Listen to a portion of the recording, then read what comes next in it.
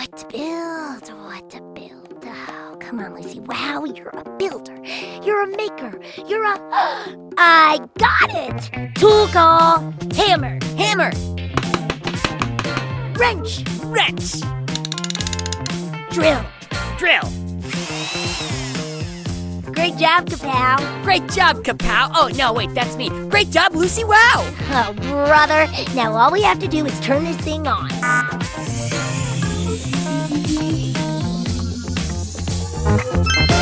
Let the show begin.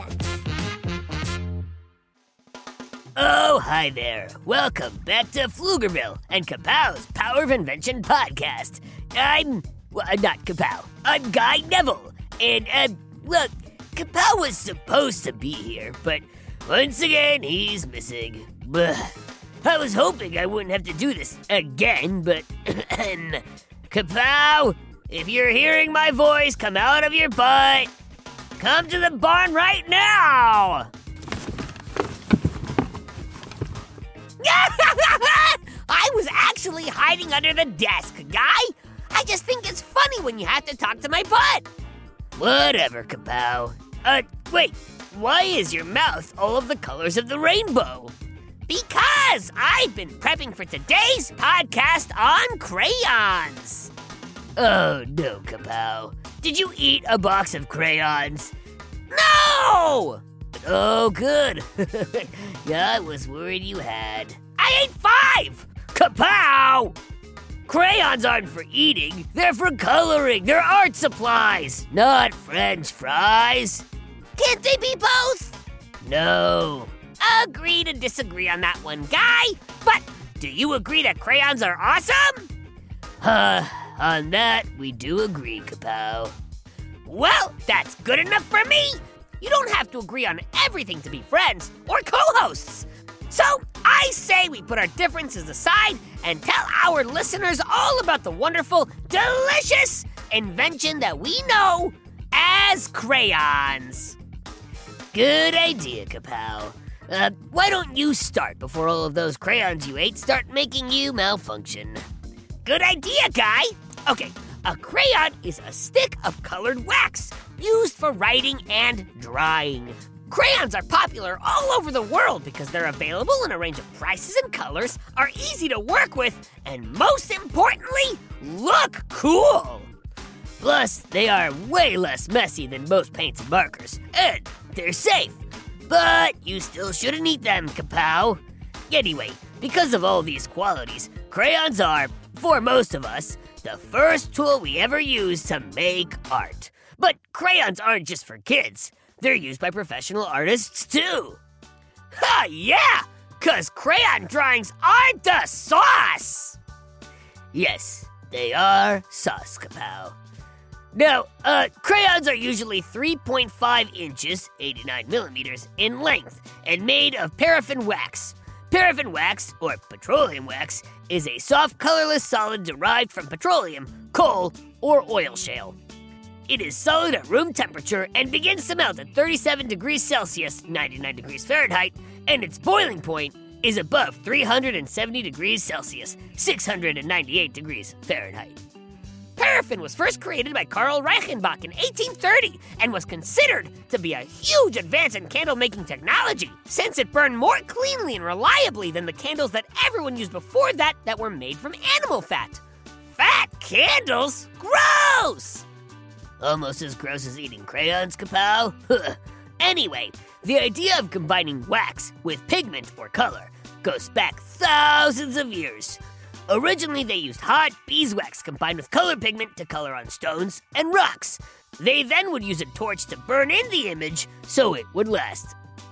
These long-lasting beeswax drawings were all the rage in ancient times. The Egyptians, Romans, Greeks, and indigenous people of the Philippines all used the technique. However, though it was popular, the process wasn't easy. After all, you wouldn't hand your little sister a bumblebee and burning torch to make art, now would you? Luckily, we don't have to. Now, the first cylinder-shaped crayons that you could hold in your hand were made in Europe with charcoal and oil. Now there's where things get a little confusing. The French word crayon originally means chalk pencil, dates back to around 16th century. So, while there were many crayon manufacturers in the 18th and 19th centuries, none of them were making what we call crayons today. To add to the confusion, colored pencils were also called crayons in the 19th century, and I forgot what I was going to say. I'm too confused. I think you were going to talk about the first paraffin wax crayon. Those come from Charles A. Bowley of Massachusetts, who developed wax coloring crayons in the late 1880s. Bowley was a salesman who started using clumps of colored wax to put marks on his leather products. He wanted to make very thin marks, and these clumps were kind of messy. So he went back to his home and squished the wax into small pencil shapes, or crayons. He liked the looks of these crayons and decided to put some in decorative boxes and offer them to some of his customers. Soon, the demand for his crayons were so high that he decided to go into the crayon business full time.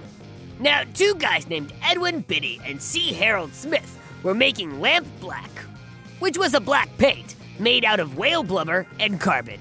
Whale blubber? More animal fat? Huh, yuck!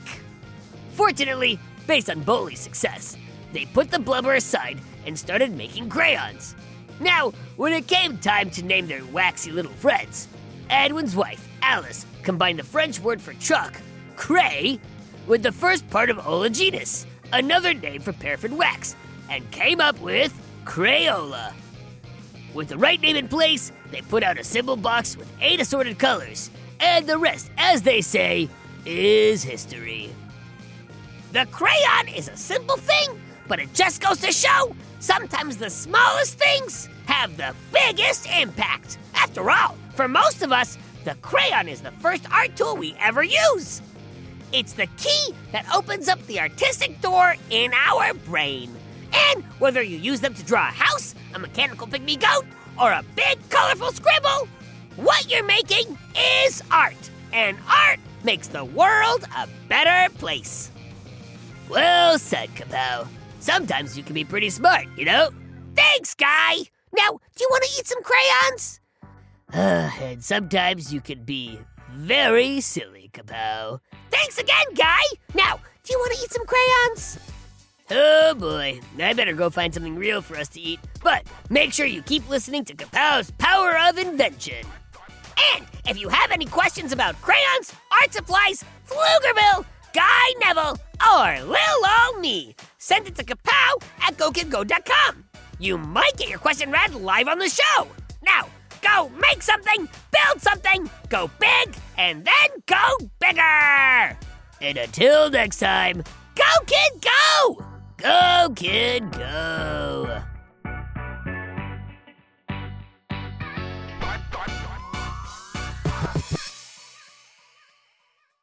Go Kid Go!